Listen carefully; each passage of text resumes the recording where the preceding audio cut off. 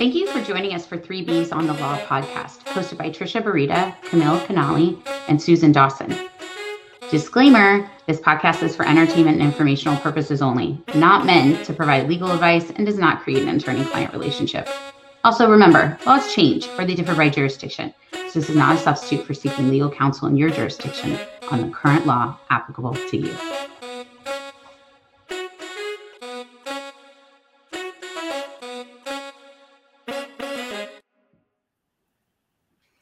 Hello, everybody. Welcome back to 3Bs on the Law.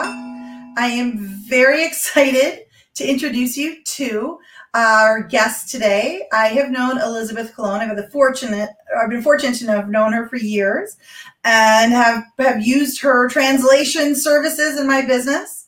So we have Elizabeth here from, oh my goodness, I'm already going to mispronounce it. I forgot it already. Elizabeth, help me out. I'll jump in and introduce my company. Okay, you jump in. You tell everyone. Thank you for the invite, you too, Camille. My name is Elizabeth, and I am the president of Metaphrasis Language and Culture Solutions, an interpreting and translation company located in Chicago, but we do serve national clients. What we do is we provide access to high-quality interpreters and document translations to businesses and organizations that want to connect to their employees or their clients in a language that they speak. And that way they eliminate the language barriers. So why is it important for employers to communicate with their team? It's very important. So think about it this way. You know, we talk about being inclusive, right? If you have employees that do not speak English, for example, you're excluding those employees from what everyone else is receiving within the organization, within the company. If you're a company hiring somebody in the manufacturing world, you're working with a lot of equipment. If that employee doesn't understand how to use those equipments, you're going to have some workman compensation cases following immediately after if they, tear or break a finger or kind of go into have an injury. But furthermore, you want them to be feeling part of the team. And so when you assume that they possibly understand the information that you're conveying to everyone else and they're being left out, they tend to have low morale within the organization. You don't care about them, right? That's at least what they're thinking. You don't care about them. And it's just the right thing to do. If you're going to hire bilingual individuals within your company, make sure that if they're not proficient in the language that you're speaking, at least have the materials in a language that they can speak. And that way they're comfortable making the decisions that it's right for them when it comes to choosing their health benefits, right? Clocking in and clocking out, understanding how much vacation time they have, if they have profit sharing, like how they can contribute or how much they can contribute. And, those are very small details that for us, we understand it, but for them, they may not get it. Well, quite frankly, there's a lot of English-speaking employees out there that can't understand it either. But right. That's true. Exactly. But I love the focus on inclusivity. As lawyers, Camille and I focus so much on making sure employees, understand the legal ramifications of not following a policy, right? Mm-hmm. But I love that your message is more about that cultural awareness and I mean cultural in a company culture, not necessarily outside of that, but that these are, especially today, when employees are hard to find, good employees are hard to keep too, to really embrace that concept of inclusivity in your workplace, making people feel a part of the culture, even if if English isn't their first language. Mm-hmm. I love that message. It's so important. But we do focus on legal documents here. So talk to us about employee policies, and when you're putting legal documents in place, why is it so important to have a translator as opposed to, that general manager that also, took 3 years of Spanish in college and thinks he can just translate it? Yeah. Oh my gosh. So think about a human resource policy. They're 25, 30 pages, right? Sometimes even more. There's a lot of technical and legal information in there. And when you have an employee that's trying to go through those papers, or those pages rather, and they don't understand any of it, they're going to immediately sign something without actually knowing what they're signing. And that really is a liability that falls back on the company, because there's always going to be a miscommunication, and there's always going to be misunderstanding of what their role is, or again, falling back to like the benefits that they're entitled to, understanding, how to ask for time off. So when you bring in an employee, which we see this all the time, even someone who's grown up in a home speaking Spanish, right?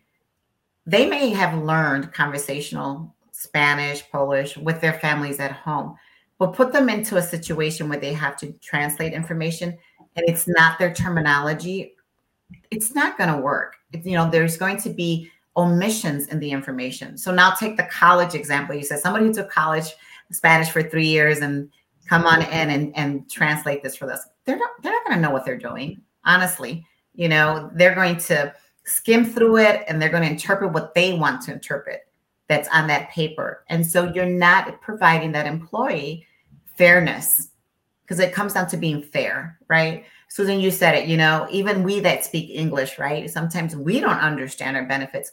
So imagine the employee that's maybe limited English profession, knows some English, but not enough to get by.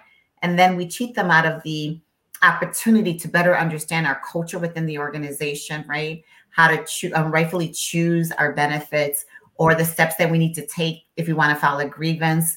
And they don't know how to do it because this 35-page human resource policy was explained in 2 short sentences, right? Think about it. Is that fair to anyone in that matter? It's not. And so it's important that when we identify even someone within our organization that we feel can translate, we should also make sure that if that's the person that you're going to use moving forward, at least get that person tested for their proficiency.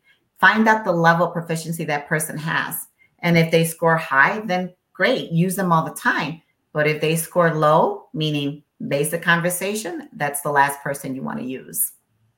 Right. And so that kind of goes to, if you have an employee that's fluent in the language and they even explain the policy as opposed to translating it on paper. Yes. What I assume the same issues arise, or similar issues at least arise with that.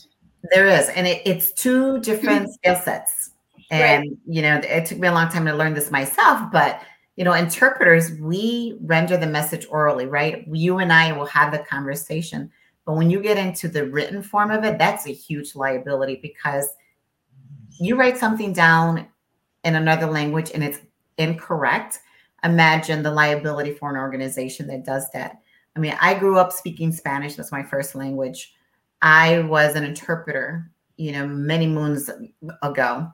But there were areas in which I did interpreting and I had to translate. I didn't know the vocabulary. And so I had to write those things down because I was trained as a professional interpreter. So I had to write them down, go back and learn it for when I went back and did interpreting for somebody else in a similar position. I knew the vocabulary, but not everyone's going to think that way. So I always encourage, if you're not a highly skilled translator, do not put yourself in a position to offer any of your writing translations to anyone unless you want to get in trouble. Because that's right. And one of the interesting things that I learned through, unfortunately, trial and error is that various languages have different dialects. Yes. And actually, the interpretation could be different depending upon the dialect. And so that's one of the things I unfortunately learned the hard way at a deposition, that my interpreter wasn't speaking with my witness. Because I came from different parts of the country and they spoke a different dialect. And so I think that can make a big difference as well. Especially if you have a general employee doing the translating. Right. And that often happens. And I'll use a Spanish, for example, because dialects in Spanish, they vary. And I myself have been in that same position of picking up on cues and I'm translating something. I'm like, this really doesn't sound right. Right. But I was trained to recognize that. And then I can easily go back and verify and clarify. But if you're not skilled to do that, you have that example like you just shared right now, Camille, of, there's a disconnect, right? And those disconnects can create actually more problems in the long run because you're trying to get to particular answers and their way of framing it is different from what you're expecting to hear. Right. Yeah, the other issue from a legal perspective is, let's say that we want to terminate an employee for not following the policy, and they're able to point out that the translation was wrong, and they couldn't understand it because it wasn't translated correctly, right? Mm-hmm. Where does that put the employer? They put all this effort and time and thought. I mean, the reason we put policies together, yes, we put it together so employees understand what they need to do and what their rights are and all of that. But the bottom line, most businesses put it together to protect themselves, so that employees understand what they have to do, or, what their options are. So, in today's internet day, right? Everyone wants to do everything cheaper on the internet. We've got things like Google Translate, where you can put whole paragraphs and documents right through that process. But I've got to believe that, similar to what you're saying, it's not specific enough if you want this document to hold up in a court. How do you feel about those kinds of services? I put it this way. Google Translate is not a human being, right? And it's artificial intelligence, and that's great and wonderful, and it's going to keep on advancing, and technology is going to come and it's going to improve it, but it's not human. And that's the part that's missing. And you're never going to be able to create that. So putting in a paragraph or pages into Google Translate is a huge, huge liability. I promise you will find errors in that. And employers and organizations, I hear this time and time again, it's expensive. Maybe, right? Maybe initially it's expensive, but it's been translated properly. You're going to keep it for years to come. If you have a change that you have to make in a certain paragraph, it's going to cost you a minimal, dollars. And it's not going to be a lot of money to change that. But put it into Google Translate and get the whole thing translated, and it's a lot of mistakes in there. What is that going to happen to an employer? Right. What's the cost of the translation versus the cost of litigation? Exactly. Well, and the other thing is, the employer is not going to recognize likely the mistakes that are made in the translation, because obviously they don't speak the language, which is why they're using a translation service to begin with. Yes, correct. And let me say that using Google Translate for a word or two here and there is perfectly fine, because I use it sometimes when I want to verify a particular word or maybe just one sentence. But I've also played with it and inserted a whole paragraph just to see what I get back. And it's really off the chart. It's not correct. And if you do research and studies, you will find that there's a high error rate on doing Google Translate or any other platform that does translations. And they're working on it. I'm not going to take away and give them, not give them credit for it. But I just strongly feel that it's not the human person. It's not the human person that's going to sit there for you, take their time to translate everything, go back and search certain words that they may say, they may be a conflict. They want to make sure it's correct. Or even speak your clients register, your employees. Do they read at a third grade level? Do they read at a sixth grade level?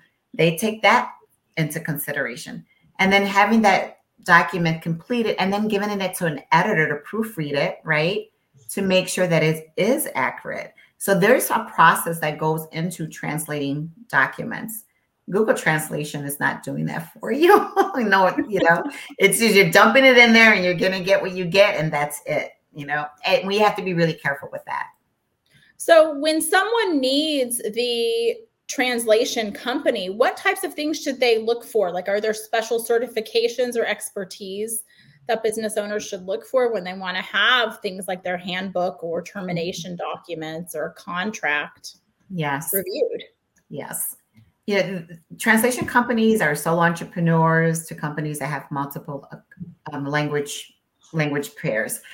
One thing that's very important for me, if I was searching for a translation company, is the certification. Not everyone has the national certification required, and not everyone's going to require it of the people that they work with. So you have to really ask that question specifically. Are your translators certified? And if not, what criteria do you measure for them to be qualified, right, to be doing translation services for you? I require certification. I require a bachelor's degree or higher. I require that my translators are specializing in that industry. I would not give a legal translation to someone who specializes in healthcare, right? I would get references. And if it's a sole entrepreneur who offers their translation services, I would dig a little bit deeper and start interviewing them as if I were going to hire them as my employee, because you want to make sure that they have the right credentials behind them to support the work that they're doing and that they're delivering to you. Right. And I know, oh, sorry, Susan, I was going to say, I know for my purposes, I always use a certified translator because it can come by, in the legal world, at least things can come back to bite you in the hiney. We want to avoid that. So for depositions and legal, formal legal documentation, we want to avoid that. There are some instances where I will have someone informally translate, but there are very few and far between. Great. Yeah. And that's what we should all be doing. It's important. It's important. I think the message is, yes, upfront. If you're giving me a 30-page or a 40-page or 50-page document, yes, the upfront cost, there's a cost to that. But just like you said, once I have it, now amendments are not going to be as expensive. Right. And I have this certification to hand you so that when you end up in court, you can say, look what I did. I used a professional translation, certified translation company. We did everything we could on our end to make sure that this was communicated appropriately. And you can use that as a defense in your litigation if you end up there. And as lawyers, Camille and I are very, very aware of how expensive a lawsuit can be compared to the upfront cost of getting it translated correctly. That is so true. And the companies, those who stand by their work, right, will give you a certificate of translation, and they'll have it notarized in advance for you too, because they trust that the translation team has done the job for you.